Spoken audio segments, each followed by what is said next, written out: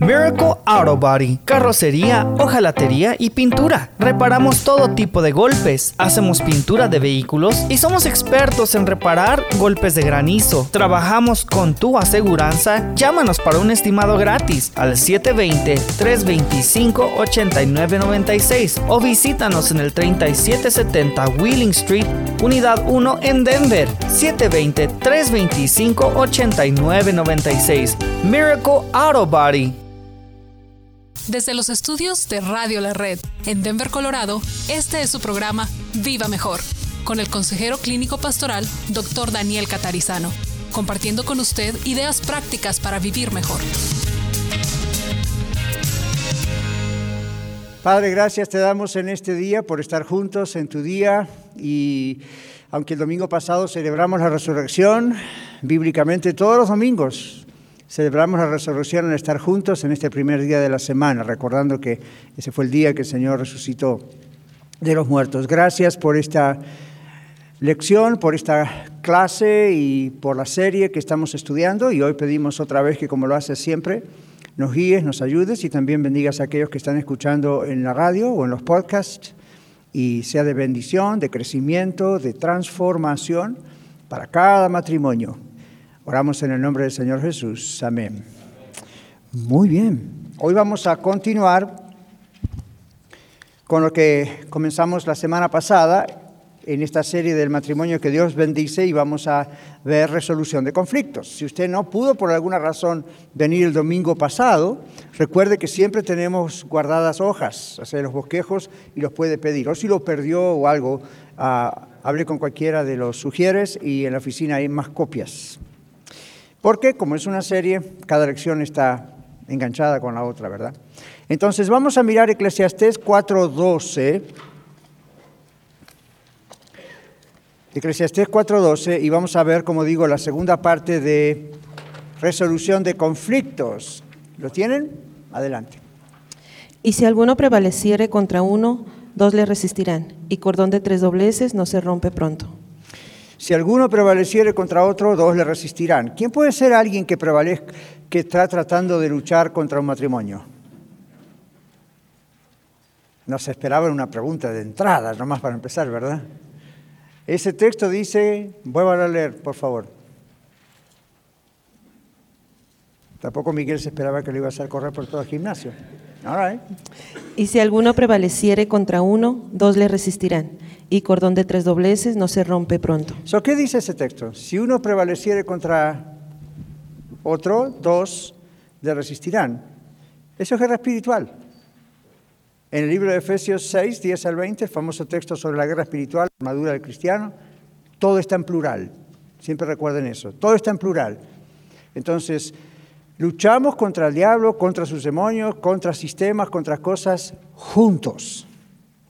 Juntos, como iglesia. Y en el matrimonio luchamos juntos, no solos. Luchamos los dos. Ahora ahí dice cordón de 3 dobleces. ¿Quién es ese tercer cordón? El Señor, o el primero debería decir, ¿no es cierto? Entonces, juntos vamos a Él. ¿Ven? Entonces, el concepto de que somos un cuerpo, tanto como iglesia, o que somos uno en el matrimonio, lo vamos a ver en toda la Biblia, de Génesis a Apocalipsis. Fíjese, esto está en Eclesiastés, medio del Antiguo Testamento. Siempre se va a ver eso, siempre. Entonces, eso es bueno porque cuando uno lee la Biblia tiene que tener esas cosas en la mente y la entiende mejor. ¿Sí? Muy bien. Ahora dice aquí el bosquejo, contamos con Dios, el creador del matrimonio, para 3 cosas fundamentales. ¿Qué dice el primero? Poder cambiar nuestra actitud. Entonces busquen esos textos, Santiago 4:17 y Primera de Juan 3:18, y los leemos en un minuto, pero cambiar nuestra actitud. En el matrimonio, como en cualquier relación unos con otros, la actitud cuenta muchísimo. Usted y yo podemos tener razón. Por ejemplo, yo puedo tener razón en lo que le digo a mi esposa, pero si mi actitud no es la correcta, no me va a escuchar. Porque todos hacemos como un bloqueo mental cuando vemos una mala actitud, ¿verdad que sí? Uno como que se siente amenazado y ya prepara la defensa del lado de adentro. En cambio, si viene con una buena actitud, uno está más dispuesto a escuchar. ¿Experimentaron eso o eso me pasa a mí nomás? A todos nos ocurre, ¿verdad? Cuando estamos tratándonos unos a otros como hermanos en Cristo en la iglesia, sean los servicios en la semana, ocurre lo mismo. Nuestra actitud hacia otros dice mucho. No dice todo, pero dice muchísimo. Por eso ese texto famoso de vuestra gentileza sea conocida de todos los hombres. El Señor está cerca. Entonces, si usted tiene en su matrimonio o en general un problema con su actitud, usted lo va a notar. Pídale al Señor, controla mi actitud. ¿Okay? Porque, le repito, puede usted tener razón y es bueno escuchar lo que tiene que decir, pero si la actitud es mala, nadie escucha. ¿Okay? Comenzando en el matrimonio. Cuando vayamos a lo de los hijos, domingos más adelante, vamos a aplicar eso también a los hijos. ¿Okay? Muy bien, entonces aquí, ¿qué dice Santiago 4:17? Y nomás hace su mano y Miguel corre al micrófono, con el micrófono, y la otra persona, 1 Juan 3:18. Okay. Y el que sabe hacer lo bueno y no lo hace, le es pecado. El que sabe o al que sabe hacer lo bueno y no lo hace, le es pecado. En otras palabras, usted viene, por ejemplo, hoy a la clase, ahora ya aprendió bíblicamente cómo se hace lo bueno. Por ejemplo, voy a orar para que Dios cambie mi mala actitud. Si no ora, le es pecado delante de Dios. Al que sabe hacer lo bueno, no está hablando al que es ignorante, dice al que sabe hacer lo bueno, pero decide no hacerlo, no lo hace, le es pecado. ¿Ven? El siguiente texto, 1 Juan 3:18. Hijitos míos, no amemos de palabra ni de lengua, sino de hecho y en verdad. Muy bien. Cuando el texto dice no amemos de palabra ni de lengua, sino de hecho de verdad, no significa que no debemos decir te amo. Significa que no es lo único que tenemos que hacer, o que es solamente por ahí, pero en nuestras actitudes, nuestras obras, nuestro obrar, parece que dice lo contrario. ¿Okay? Por eso los niños, cuando son niños, y uno les tiene que, castigar un poco, los papás y las mamás siempre los miramos y les decimos, hago esto porque te amo. Y los niños todavía no siempre captan eso y lo que están pensando es, si esto es amor, ¿qué será odio? ¿No es cierto? Porque ahí me fue. Entonces, pero nosotros no somos niños. Uno sabe que tiene que amar con las palabras, pero tiene que acompañar esas palabras con sus actitudes y con su trabajo y con sus obras. Muy bien, entonces la primera cosa que aprendimos es, estamos trabajando con resolución de conflictos, necesitamos poder cambiar nuestra actitud y esto es algo que Dios nos da. Segunda cosa, tener la perspectiva y la motivación correcta. Esto es algo que nos ayuda. Contamos con Dios, el creador del matrimonio, para poder cambiar nuestra actitud y ahora para tener la perspectiva y la motivación correcta. ¿Verdad que necesitamos perspectiva? Conflictos. Muchos conflictos los podríamos evitar, inclusive antes que comenzasen, podríamos evitar eso si la perspectiva es la correcta. ¿Qué es perspectiva? ¿Comprenden a qué me refiero? Una visión de lo que queremos, lo que esperamos. Un análisis también de lo que esperamos. Por ejemplo, si yo les preguntase, ¿cuál es la perspectiva suya acerca de X cosa? Cuando usted responde, usted está haciendo un análisis. Es más que una opinión, ¿se dan cuenta? Una opinión a veces no está muy informada y uno debería callarse hasta tener información. Pero una perspectiva es, este es mi punto de vista de algo. Y ese punto de vista puede ser incorrecto. ¿Cuántos de ustedes saben que no siempre todos tenemos razón? Todos. Entonces, analice cuál es mi perspectiva de esto.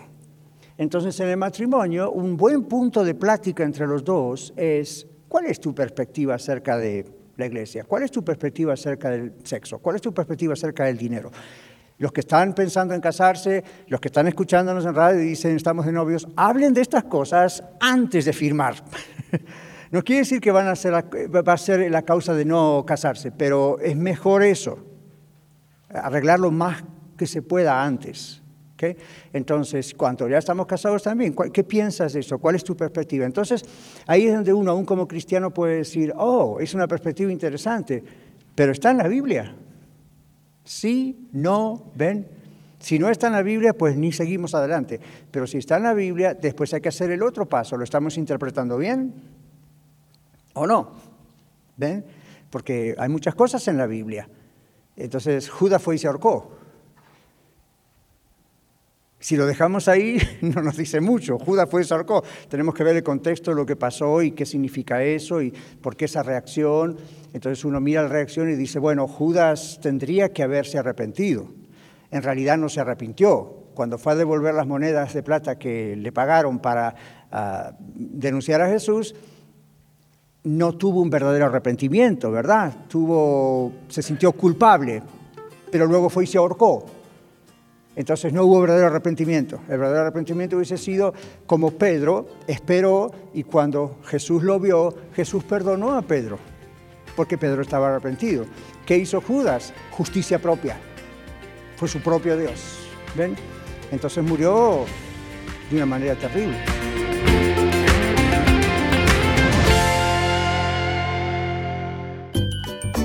Quédese con nosotros. Regresamos después de esta pausa. Compartiendo la verdad en amor. Radio La Red. Mi nombre es Jorge Márquez, propietario de Márquez & Sons Construction, con 24 años de experiencia ofreciendo mis servicios como concreto decorativo, concreto estampado, patios, driveways, cercos de madera, paredes de contención y todo el servicio de landscaping en general. Con una promoción de 10% para personas de la tercera edad y para pastores de iglesia para su templo, otro 10%. Por favor, si son tan amables de contactarme al 303-995-5268 para su estimado gratis. Una vez más, mi teléfono es 303-995-5268. Llámeme sin compromiso. Queridos hermanos y amigos, les habla Dino de Dino's Locksmith. Muchas gracias por su preferencia y apoyo. Para cualquier trabajo que tenga usted, si le rompieron su ignition, le dañaron su chapa de la puerta, llámenos, nosotros le podemos ayudar. Para llaves de chip, controles originales, será un gusto poder ayudarles. Llámenos, mi teléfono es 303-472-5108. También le podemos ayudar en todo el área metropolitana de Denver. Dios les bendiga. Mi teléfono una vez más, 303-472-5108. Hoy, como todos los días, patrocina nuestro programa Iglesia La Red, Red Evangélica de Denver. Somos una familia multicongregacional que Dios está formando. Nos reunimos durante los servicios de fin de semana para adorar y estudiar juntos la palabra de Dios. Además, nos conectamos entre nosotros durante toda la semana y servimos a nuestra ciudad y al mundo que nos rodea. Si usted aún no pertenece a una iglesia cristiana local, sería un honor conocerle. En Aurora estamos en el 13231 East Mississippi Avenue. En Denver, en el 5001 de Umatilla Street, junto a la avenida 50. Y en Arvada, en el 14605 al oeste de la avenida 64, y en Lakewood, en el 555 de South Deepie Street. Visítenos en iglesialareddenver.org o llámenos al 720-325-7282, 720-325-7282. Le esperamos.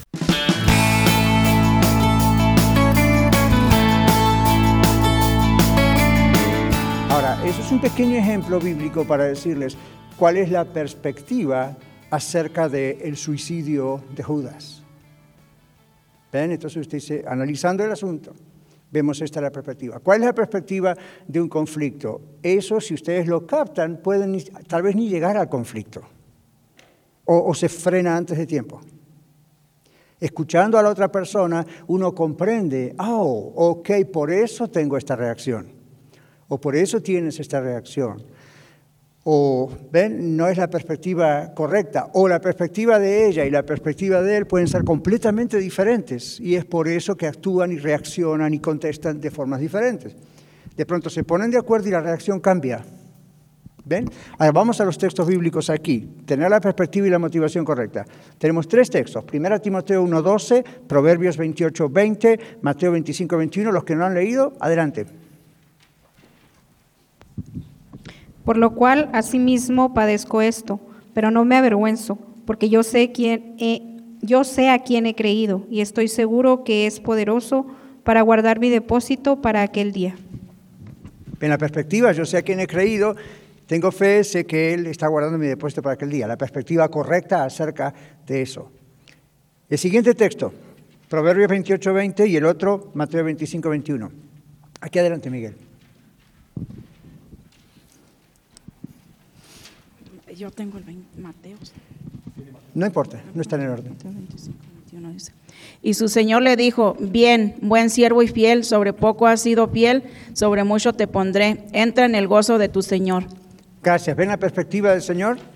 Sobre poco has sido fiel, sobre mucho te pondré. Entonces, otro texto dice, el que es fiel en lo poco puede ser fiel en lo mucho. Por eso Dios dice, ¿a quién le va a dar mucho? Al que sabe cómo trabajar con eso mucho. ¿Quién le va a dar poco? Mejor darle poco, porque si no sabe hacer con lo poco algo, con mucho haría un desastre. Entonces hay una perspectiva ahí acerca de los talentos y de la forma de servicio, inclusive del dinero. El otro texto, Proverbios. Nadie levantó la mano para Proverbios, créanme, está en la Biblia.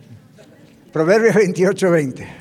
Ahí va. El hombre de verdad tendrá muchas bendiciones, mas el que se apresura a enriquecerse no será sin culpa. Ahí está la perspectiva. El que se apresura a enriquecerse no será sin culpa.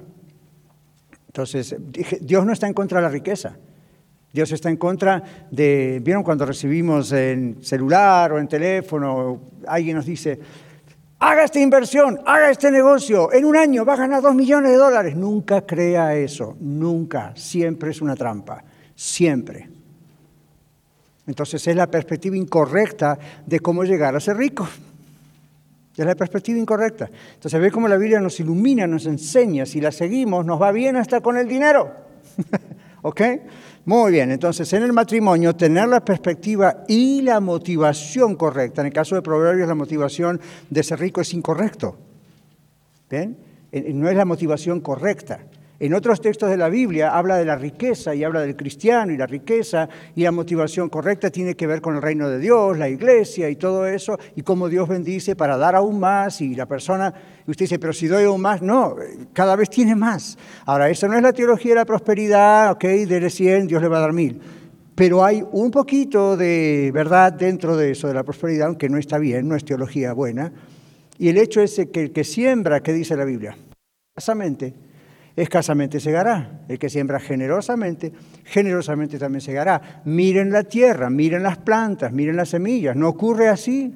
Por supuesto, la naturaleza nos muestra que hay una ley universal de abundancia dependiendo de lo que uno invierte primero, dependiendo de lo que uno siembra primero.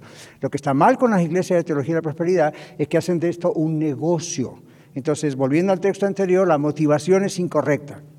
No damos al Señor motivados para que Él nos bendiga. Damos al Señor aún si Él decide no bendecirnos, pero la promesa es que nos va a bendecir. ¿Ven? Damos al Señor porque amamos al Señor, amamos su iglesia, recibimos palabra del Señor. Miren ahora con el edificio. Ven, yo me quedé, mi corazón se agranda cuando veo tanta gente, hasta visitantes, con mucha generosidad, donando extra de sus diezmos y ofrendas. Yo también lo hice con mi esposa para ese edificio. Entonces, yo no estoy diciendo, Señor, recuerda que te estoy dando esta cifra que es extra, para mí fue un sacrificio, espero por lo menos el doble, ¿ok? O la Biblia dice que 100 por 1, olvídese de la negociación, porque hay casos donde Dios bendice con dinero, hay casos donde Dios bendice con otras cosas que son hasta más importantes que el dinero, ¿ok? Entonces, piensen en esas cosas. Ahora, la motivación tiene que ser la correcta, la perspectiva. Miren, la mayoría de las parejas que yo he tratado en mi vida tienen más problemas con el dinero que con el adulterio.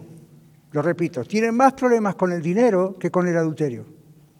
No pueden ponerse de acuerdo con la parte del dinero. No se sientan a trabajar con el asunto del dinero. Por eso ya van a ver que, creo que es la lección que viene o la otra, sobre resolución de conflictos, yo les voy a hablar acerca de cómo usar su dinero. Y usted va a decir, pastor, usted es pastor, no es un economista. No, pero yo les voy a contar lo que bíblicamente a mí me dio resultado. ¿Ven? Y lo que he visto que aconsejando ha dado resultado a cientos y cientos de parejas a través de tantos años. Entonces, ¿ven?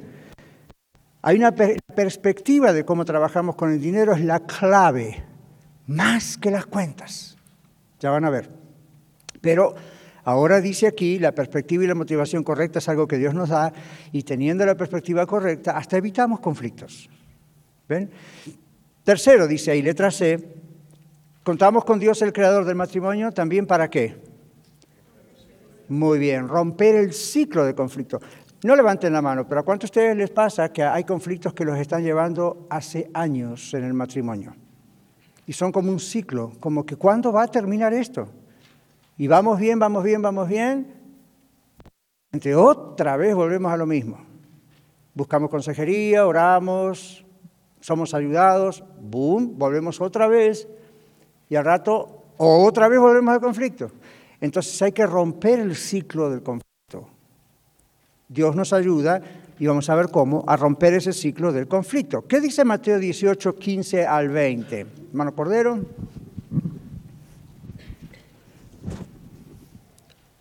Por tanto, si tu hermano peca contra ti, ve y repréndele estando tú y él solos. Si te oyere, has ganado a tu hermano. Mas si no te oyere, toma aún contigo a uno o dos, para que en boca de 2 o 3 testigos conste toda palabra. Si no los oyeres a ellos, dilo a la iglesia, y si no oyere a la iglesia, tenle por gentil y publicano. De cierto os digo que todo lo que atéis en la tierra será atado en el cielo, y todo lo que desatareis en la tierra será desatado en el cielo.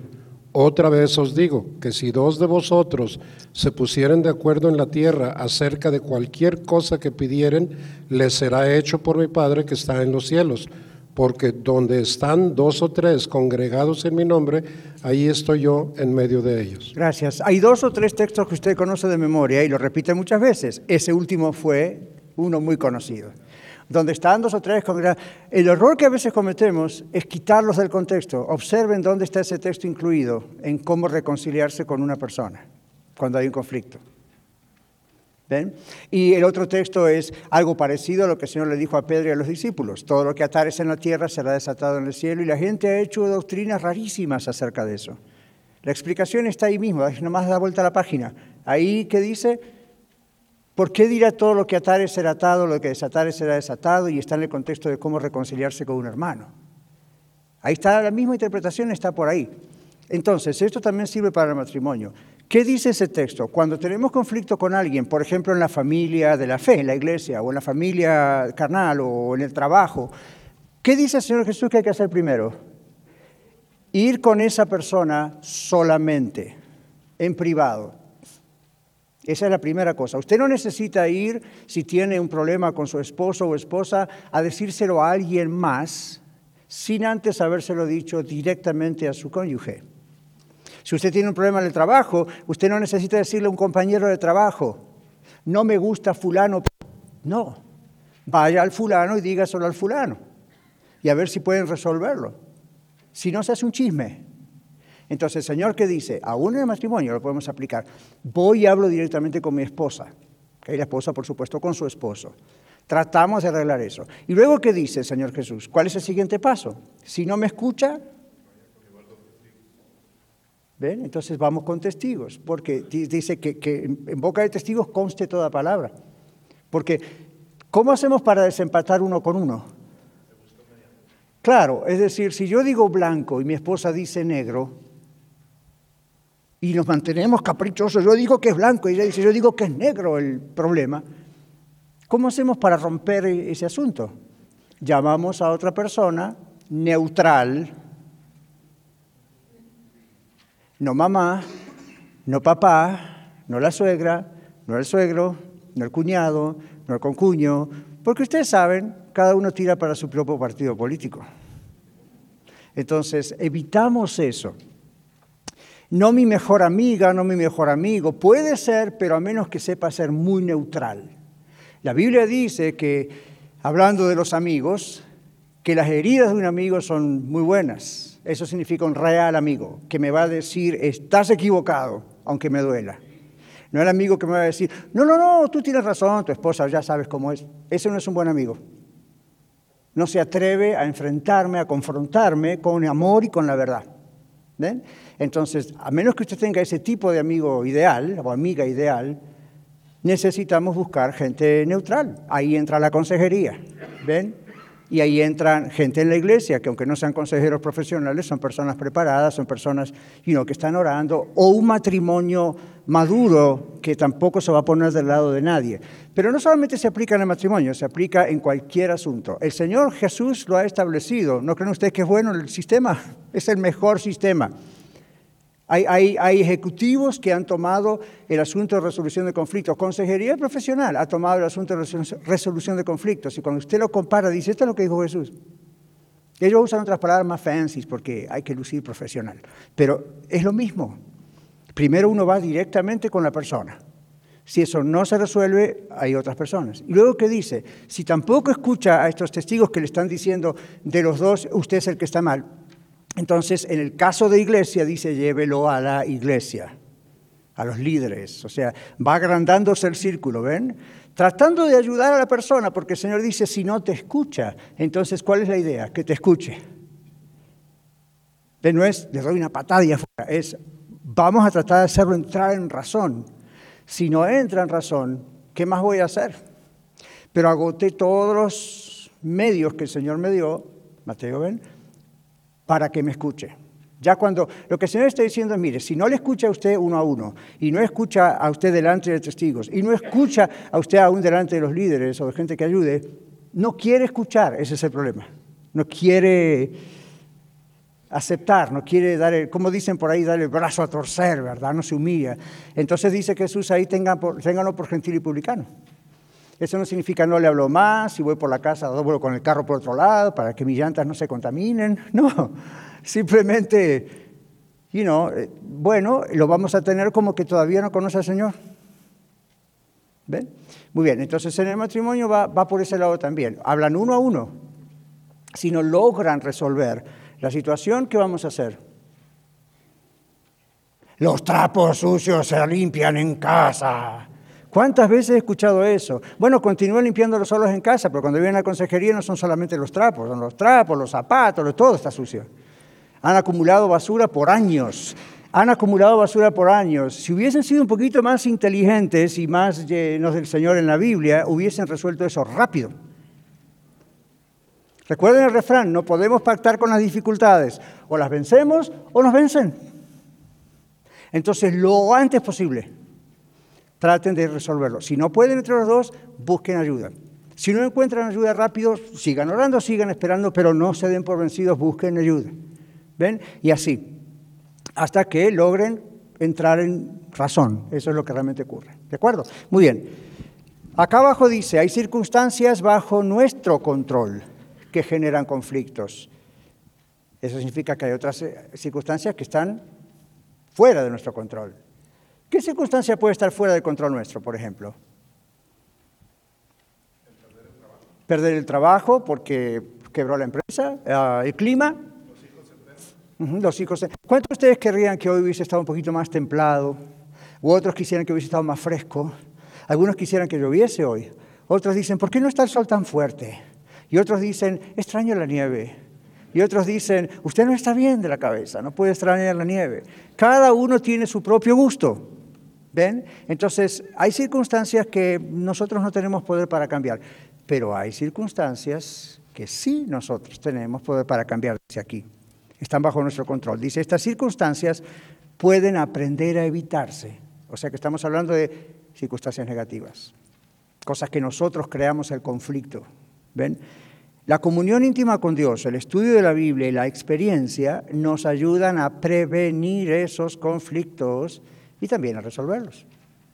Por ejemplo, cuanto más años paso con mi esposa y ella conmigo, ambos nos conocemos más, obviamente, entonces ya sabemos qué cosas no le gusta a uno, no le gusta al otro, qué cosas pueden ponernos nerviosos, qué cosas, entonces, ¿para qué hacer algo que ya sabemos que a la otra persona no le agrada? Y usted dirá, porque tiene que aprender mi esposo. Yo le voy a decir, su esposo no necesita una mami, su esposa necesita una esposa. La mamá ya lo crió, ya lo educó, bien, más o menos, mal, horrible, I don't know, pero usted es la madre, no, usted es la esposa. Entonces, él es un adulto. Fíjese aún los que tenemos hijos adultos, ya no le hacemos entender, siéntese acá, yo le voy a hablar y va a hacer lo que yo digo, cosa que tampoco se hace. Pero ven, estamos hablando con otro adulto. A mi esposa tampoco la puedo tratar así, decirle, siéntese y me vas a escuchar porque yo no soy el padre de ella. ¿Ven? Ya esa función ya la hizo otra persona, su padre. Entonces, hay que tener cuidado porque si no hacemos lo que les estoy diciendo, creamos el conflicto y después nos quejamos. Entonces aquí dice, La experiencia, el conocernos, el estar en comunión íntima con Dios, porque eso nos ablanda a nuestro propio corazón, ¿verdad? Nuestro espíritu. El estudio de la Biblia, como venimos diciendo, porque la Biblia habla muchísimo del matrimonio, nos ayuda todo esto a prevenir conflictos. Y cuando igual llegan algunos de esos conflictos, nos ayudan a resolverlos, como hicimos recién. ¿Ok? No nos ponemos de acuerdo, ¿qué tenemos que hacer? Vayamos a la Biblia, acá dice lo que tenemos que hacer. Fácil.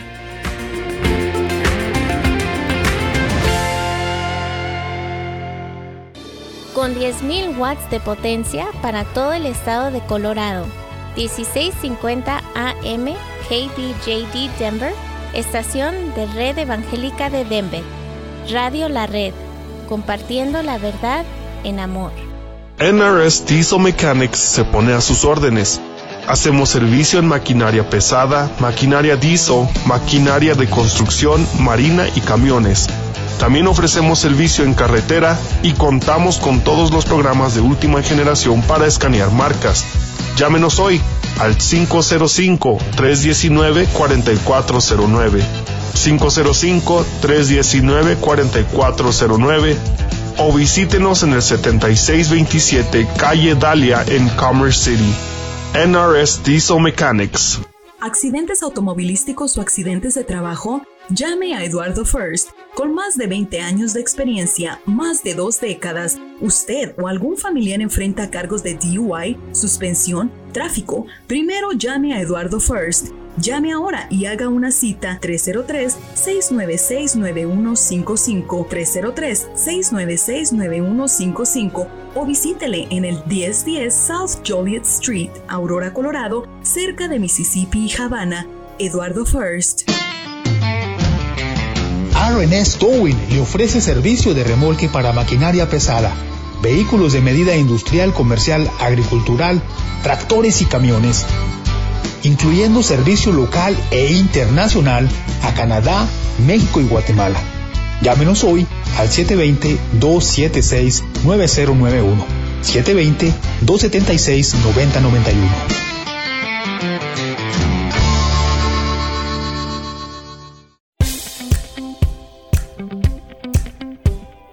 Bienvenidos a la nueva edición de los lunes en Viva Mejor, donde usted escuchará el estudio bíblico compartido por el pastor Daniel Catarizano en Iglesia La Red Aurora.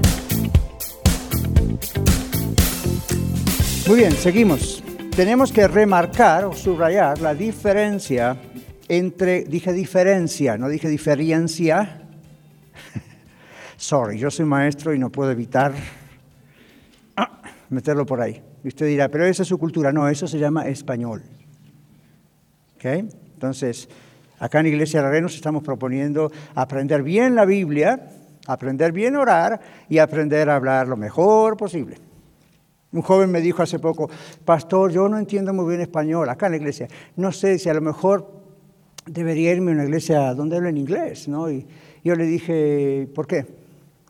Me dice, porque a veces no capto algunas palabras en español. Entonces yo le dije, mira, hace muchos años, cuando tú no habías nacido todavía, yo vine a Estados Unidos. Y como aquí se habla inglés, tuve que aprender inglés. Entonces, cada vez trato de aprenderlo mejor. Yo te desafío a que tú aprendas lo mejor posible español. En vez de escaparle al idioma, apréndelo. Y después, por supuesto, le hice una mini conferencia sobre el cerebro, las neuronas y cómo eso le ayuda.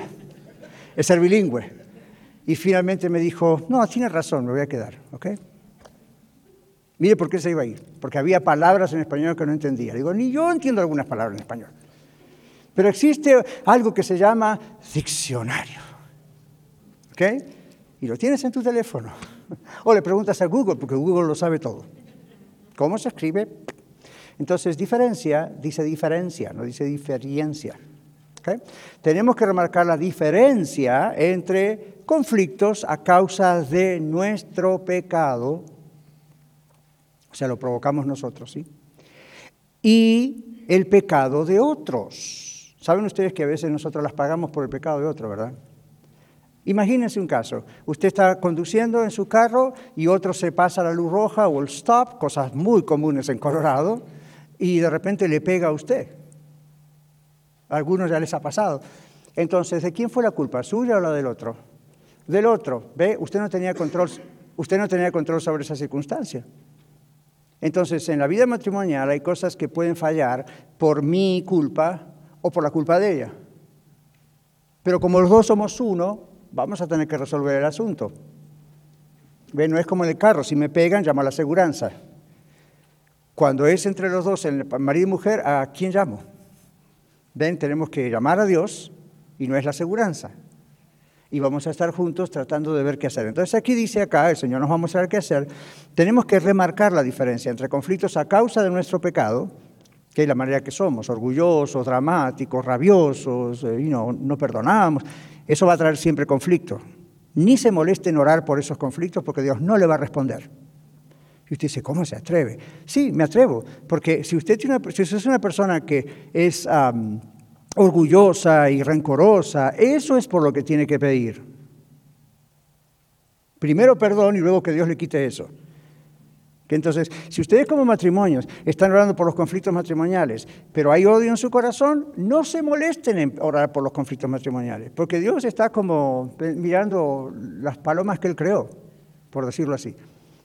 Porque lo principal todavía no está arreglado.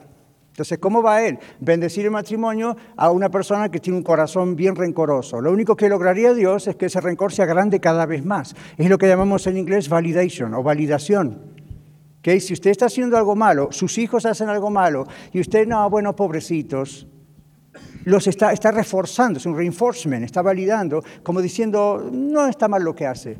¿Ven? Y les da más poder.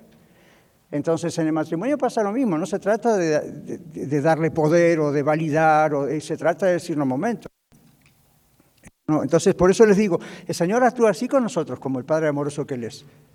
¿Ven? Entonces, pidan al Señor que trate primero con el corazón. La Biblia habla del corazón limpio.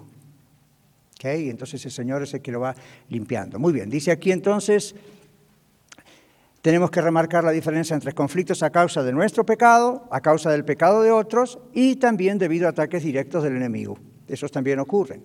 ¿Okay? Pero la Biblia nos dice en la carta de Pedro que el diablo anda como león rugiente. No dice que es un león.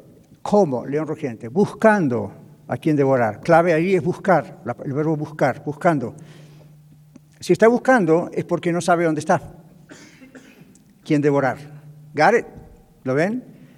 Entonces, ahí tenemos que decir lo que siempre les digo. Aquí estamos en una zona semimontañosa y montañosa al oeste. Y si ustedes tienen esa ocurrencia de ir a la noche a las montañas, es probable que tengan un encuentro amoroso con un león o con un oso.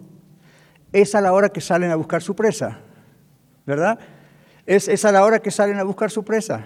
Entonces, ¿para qué le va a ir usted a ofrecer? Es como en el rancho, La Red, tenemos un cuadrito cerca de la pequeña cafetería. Pocos lo han visto, excepto los más curiosos.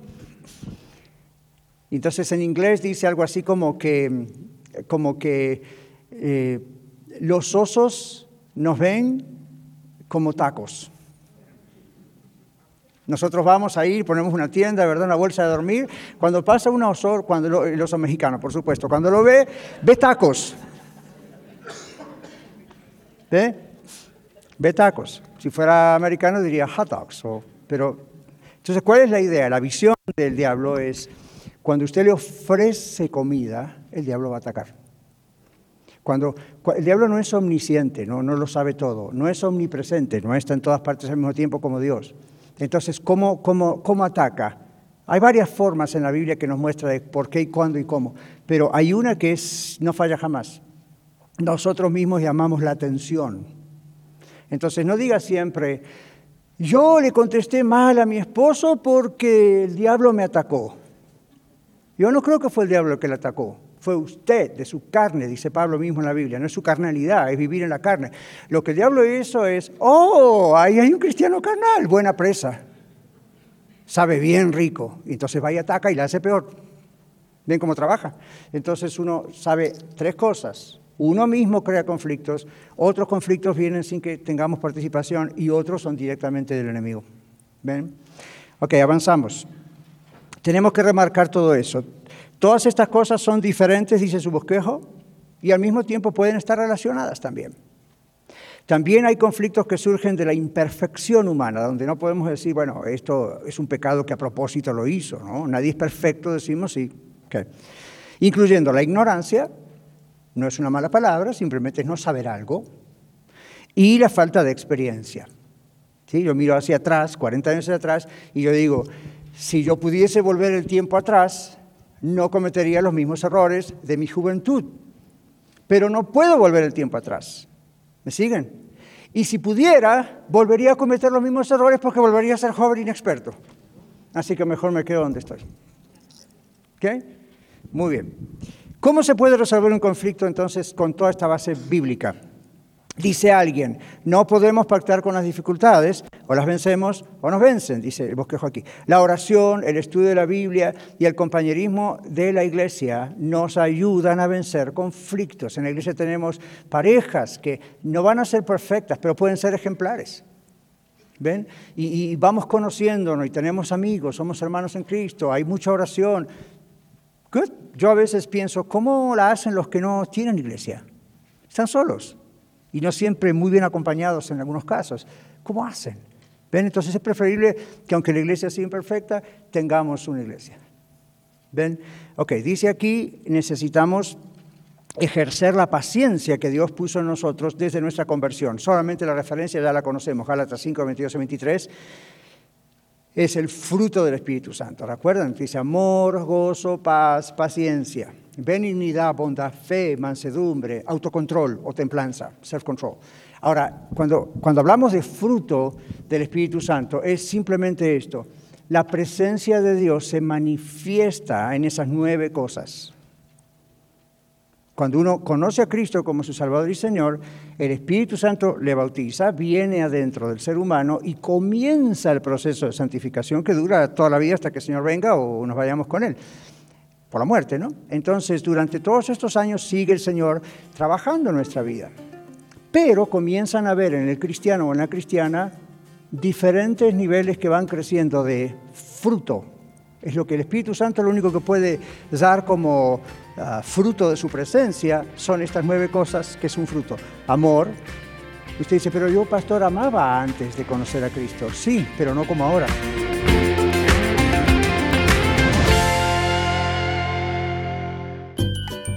Quédese con nosotros. Regresamos después de esta pausa. 1650 AM Radio La Red para todo Colorado y para todo el mundo a través de radiolared.net. Compartiendo la verdad en amor. Hola amigos, les saluda el abogado Eduardo First. Por más de 23 años he servido exclusivamente a la comunidad hispana aquí en Colorado. Que sea por asunto de tráfico, violencia doméstica, divorcio u otro pleito, siempre he respaldado a la comunidad trabajadora para resolver problemas o disputas que nos toca a todos de vez en cuando. Nos hemos mantenido de pie durante las adversidades que viene con todos estos años y aún estamos aquí para servir. La gente me recomienda porque les gusta mi trabajo y porque traigo resultados. Soy franco y honesto y si yo no te puedo ayudar, te pongo en manos de quien pueda. Llámame cuando quieran, que no te cuesta nada. 303-696-9155 303-696-9155. Este programa es patrocinado en parte por la señora Magali Friedrich, agente de bienes raíces de la compañía HomeSmart. Ella ha ayudado a muchos de nuestros oyentes a través de los años a vender o comprar su propiedad. Llámela de mi parte al 303-810-6761. 810-6761. Muchas gracias Magali por su auspicio al programa Viva Mejor.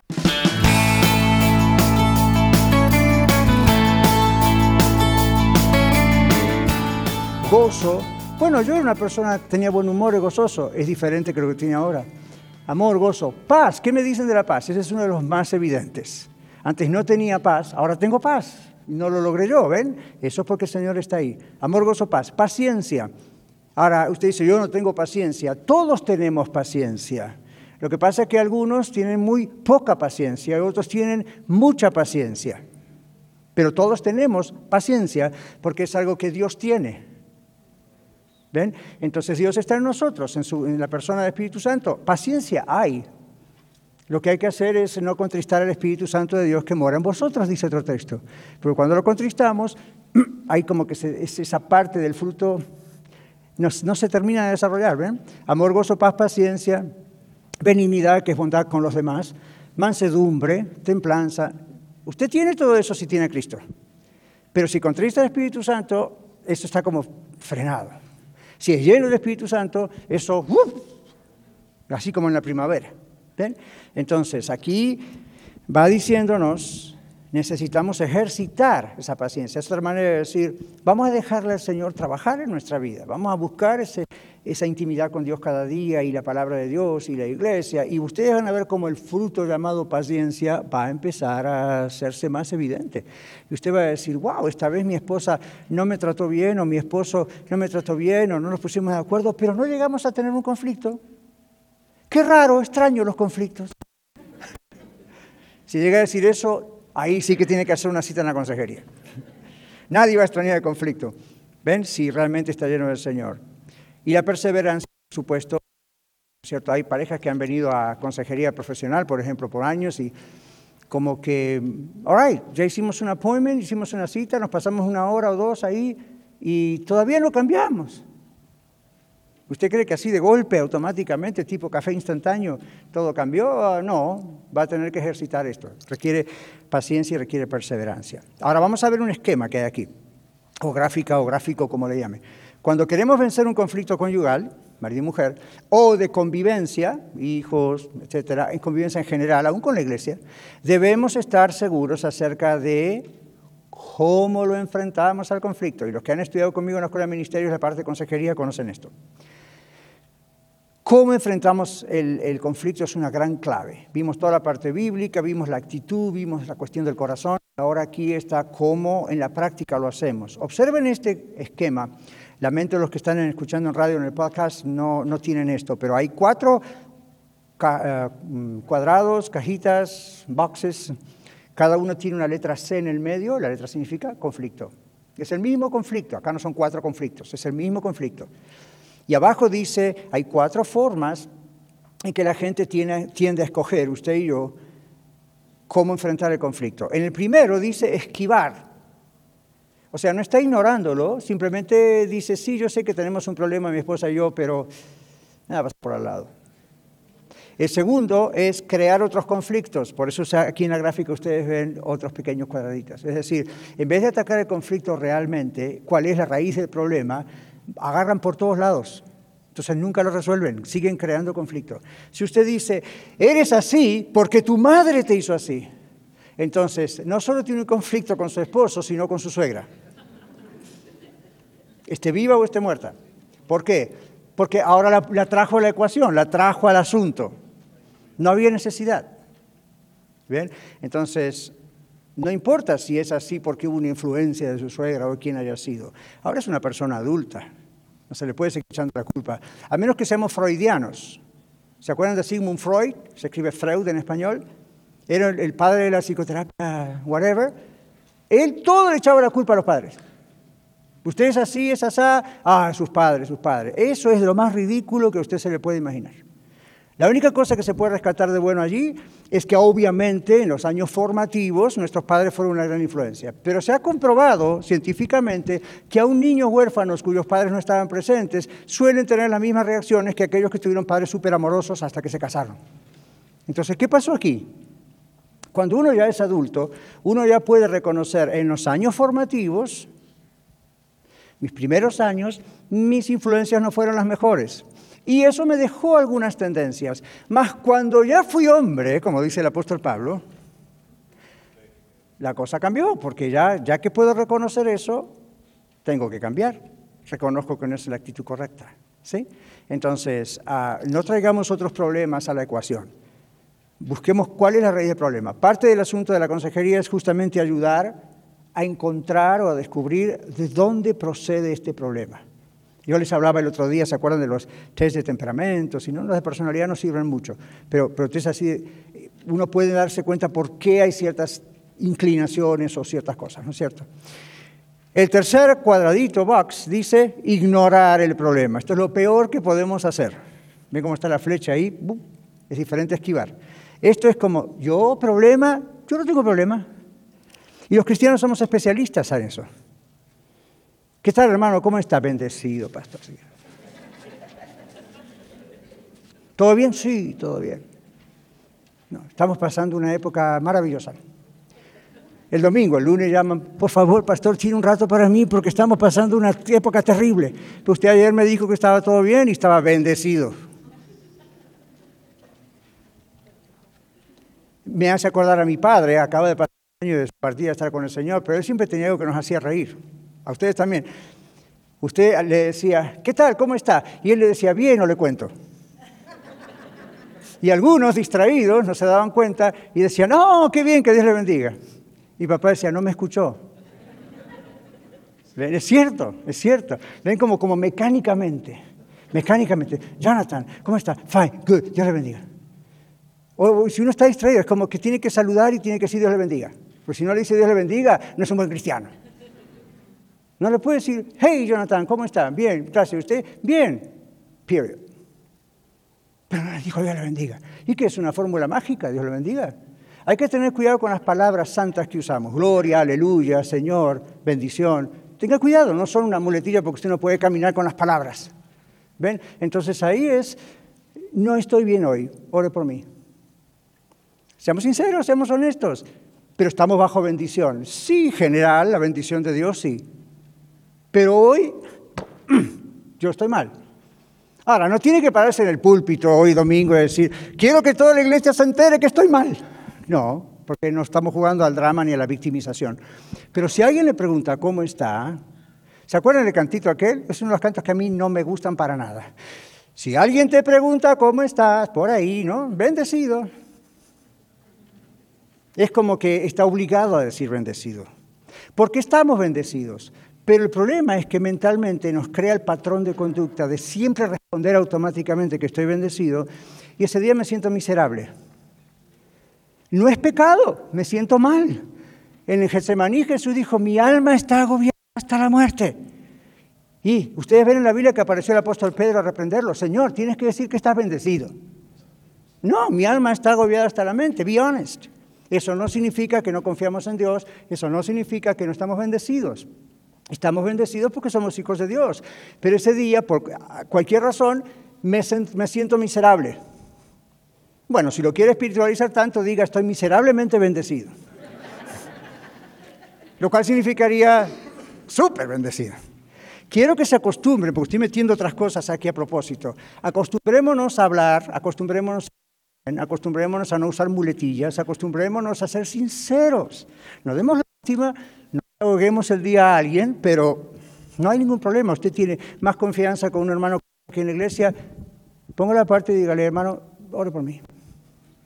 No problem. ¿Ven? Entonces todo está bien. Bendita sea su sinceridad. Ok, seguimos. No esquivar el problema, no crear otros conflictos, no ignorar el problema. La clave es el último cuadradito, atravesar el problema. Recuerden el refrán ese que no está en la Biblia, pero es cierto, no podemos hacer un pacto con las dificultades. O las vencemos o nos vencen, es decir, los vamos a tener que enfrentar, los vamos a tener que atravesar. El texto de Mateo que el Señor nos deja ahí en ese evangelio es justamente eso. Tratar de hablar uno a uno, si no escucha entonces testigo, si no escucha entonces está atravesando el asunto. No lo esquiva, no lo ignora, no agrega otras cosas, lo va atravesando. Evaluación personal, dice aquí. Esto es personal, que así no tiene que decirlo en público. Usted al mirar estas 4 cuadraditos o cajitas, ¿cómo es mi reacción habitual? No una vez cada tanto. ¿Cómo habitualmente reacciono frente a los conflictos? Tiendo a esquivarlos, tiendo a crear otros conflictos, tiendo a ignorarlos, tiendo a atravesarlos. Esto es personal, usted ya lo sabe, no necesita una superiluminación del Espíritu Santo. En este caso, usted ya sabe. Quizá el Señor tiene que iluminarle porque no encuentra exactamente, usted no se encuentra en cuáles de esos, pero creo que todos nos damos cuenta. Si tendemos a esquivar un problema, un conflicto, si creamos otros conflictos, si los ignoramos o estamos tratando de atravesarlos. ¿Okay? El último tendría que ser la clave. Pero si usted está en alguno de los 3 primeros cuadraditos, ore al Señor para que le ayude al último. ¿Okay? Y hoy hemos hablado de eso. La otra pregunta es, ¿qué actitudes debo cambiar para poder resolver los conflictos? comenzamos y concluimos hablando de actitudes. ¿Qué actitudes debo cambiar? Y cuando alguien nos dice, o el Señor mismo directamente en su palabra, y wow, esto hay que cambiarlo, cuidado porque nuestra reacción inmediata va a ser, bueno, sí, yo reconozco que soy así, pero es que ella, y ahí la regó. O es que él no es siempre el problema, ella no es siempre el problema. Generalmente, 99% de las veces, yo soy el problema, es mi actitud. Que Dios le ha dado un cerebro, un alma, un espíritu, una iglesia, un pastor, consejeros, la Biblia. Hay mucho de donde podemos reeducarnos, aprender, ¿sí?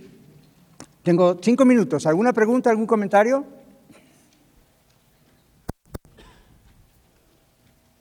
Cuando nunca hay una pregunta hay 2 razones.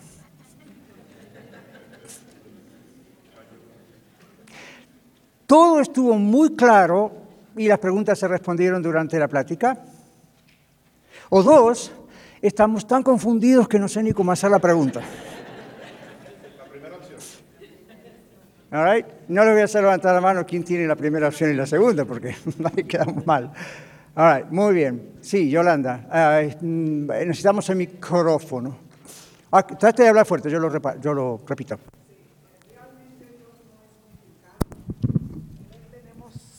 Realmente Dios no es complicado, dijo. Dios no es complicado, hermanos. Dios tiene todas las respuestas para todas nuestras preguntas. Lo primero que tenemos que hacer de verdad, y lo digo por yo, aceptar que necesito ayuda. Exacto. Si yo no puedo comprender bien la Biblia, pero hay ministros o hay personas que a lo mejor me pueden decir la voluntad de Dios.